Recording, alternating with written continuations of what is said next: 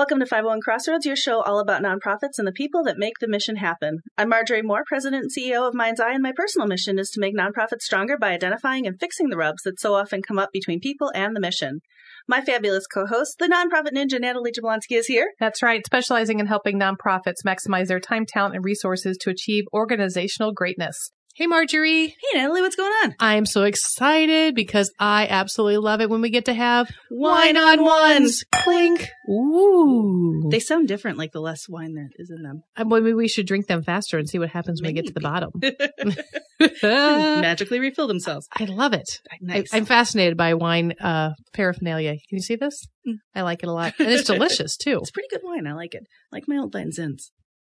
What are we talking about today? So, who likes easy money? Well, I guess the nonprofit ninja is okay with that. It's yeah, pro easy money. Pro easy money. Yes, yes, that's good for the dojo. I also appreciate the easy money. Yes. So what we've tried legally, to do, totally legal. Yeah, how to make sure it's legal and ethically, legal, legit, all. The okay, just making stuff. sure before anybody turns us off and says we're going down Crazy Town Road. Exactly. No, yeah, we want legal, ethical. These are all legit things that you can do. Excellent. So, most people. Okay, so. People like that are in our age and probably people older than us. I've just only recently starting to hear this concept that like personally you should have like 7 forms of income coming in for when you retire. And I'm like, nonprofit employees are in big trouble. Yeah. So I was like, I don't literally can't. We're so excited when we get our first source of income. So right now I've got Social Security and my 401k going on for my future. But I was thinking about that, and like you've kind of got the same thing in nonprofit. You know, we've talked about the difference. We've talked about fundraising and development, and you know all the different pillars of ways you can make money by going out and asking people for money time after time after time. But one of the best things I think you can do is set up some streams of fairly passive income for your organization. They're not going to make much. They're not going to be a huge dent in your budget. Maybe they will, but most of the time they're not. So passive forms of incomes. Yep, basically things. What defines passive? You set it up and then you pretty much forget it. You might promote it every now and then. So like things like Amazon Smile.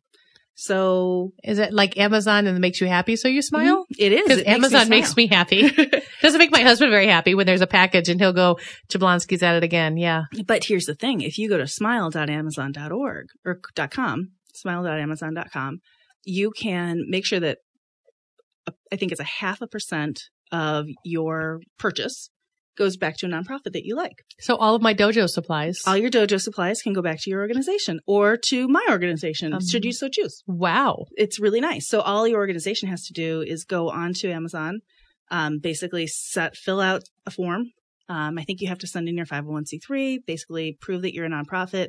I think they actually pull a lot of the information off of GuideStar, so it's a lot easier. Thank you, GuideStar. Yeah, thank you, GuideStar, for just making it easy. And I think originally a lot of organizations were automatically set up, so your organization might already be set up. So if one of our audience listeners wanted to see if their organization was already set up, do you know how they would find it? Yep. So if you're on your own personal account, go to smile.amazon.org and there'll be a box somewhere that, you know, asks you where you want to give your money to. Maybe you've already set it and it'll say your donation is going to, you know, Boxes of the Riverlands or whatever it is. The Nonprofit Ninja Dojo. Mm-hmm. Yes. Yeah. It's not official, but I'm working on it. So the dojo's a nonprofit too, huh? I'm trying there, yes. It seems reasonable. It's something about the wine purchases that I'm making for the dojo don't seem to fall in the legitimate category. Yeah, the IRS is scrutinizing that a little bit. I know. So back to the legal part, right? Yeah.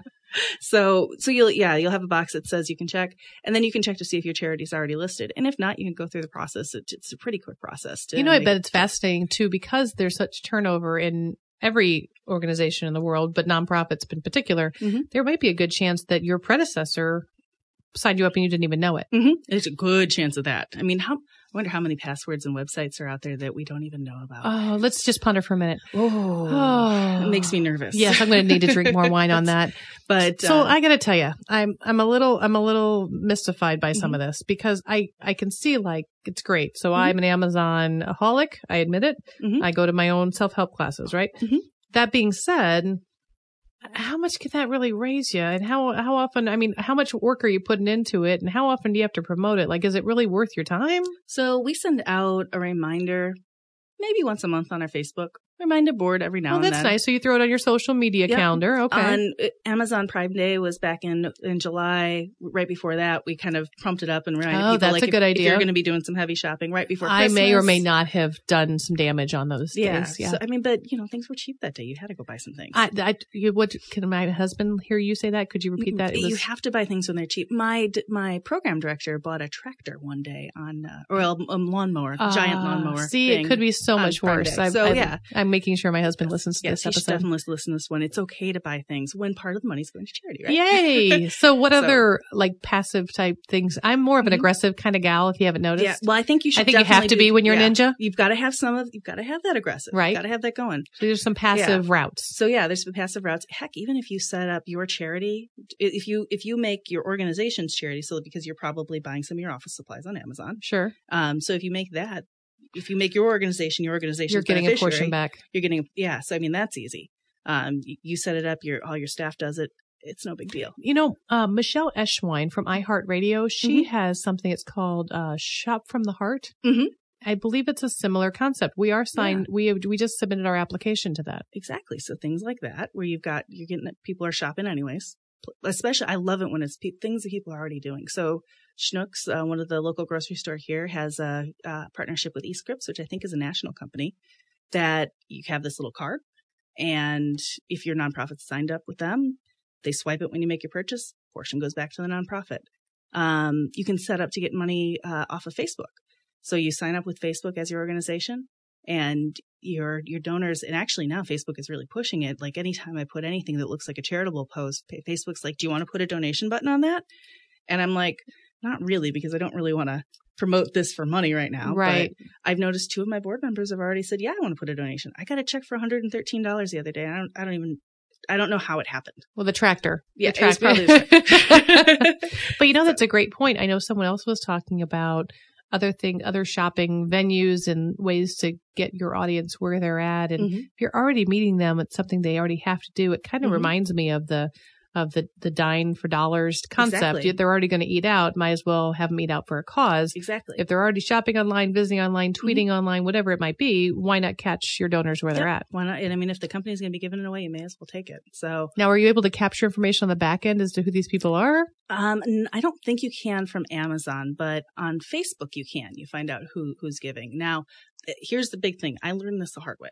Okay. We're all going to learn from you. Have to be signed up with Facebook to find out who actually gave you this money. Because if you're not signed up in Facebook as a nonprofit that can accept donations through Facebook, and you kind of got to dig into Facebook to figure out how to do that, and maybe we'll put some directions and screenshots in the show notes. Or find an expert and have them on a future show. Yeah, maybe do that, because it took me a little while to find all of this stuff. So, and it's already escaped my brain because it's done. But if you're not, then basically Facebook takes your donations, they send them to Network for Good, and then Network for Good finds you and sends you the money. But by that point, it seems to me that the donors have been erased at some point in the money. So I don't know who to thank for those gifts, which stinks. Yeah. Because it's a couple and sending out gifts. a social media thanks for the anonymous $117 doesn't seem as heartfelt. No. From a stewardship lens. Yeah. And the other thing is the more hands it goes through, the more percentage of overhead money gets taken out. Very good point. And so the check is a little bit less. Especially if you're a local organization, and one of the things that you pride yourself on with the relationship with your donors is your money stays here. It doesn't go to another out-of-state area. It all stays here locally, is used locally. The more you can capture, the better. Now, here's the one that I like the best. And I think you're going to like this one. I'm ready. Okay. Reoccurring donors. Donors that say, Natalie, I'm going to give your organization $10 every month until I say stop. I like those people a lot. So we want to cultivate those people. I figured it out the other day. I'm getting $600 a month from people that say, I'm going to give you guys $5, $10, $20 a month until we say stop, which is fantastic. I mean, and we've built those relationships. Those are all relationships.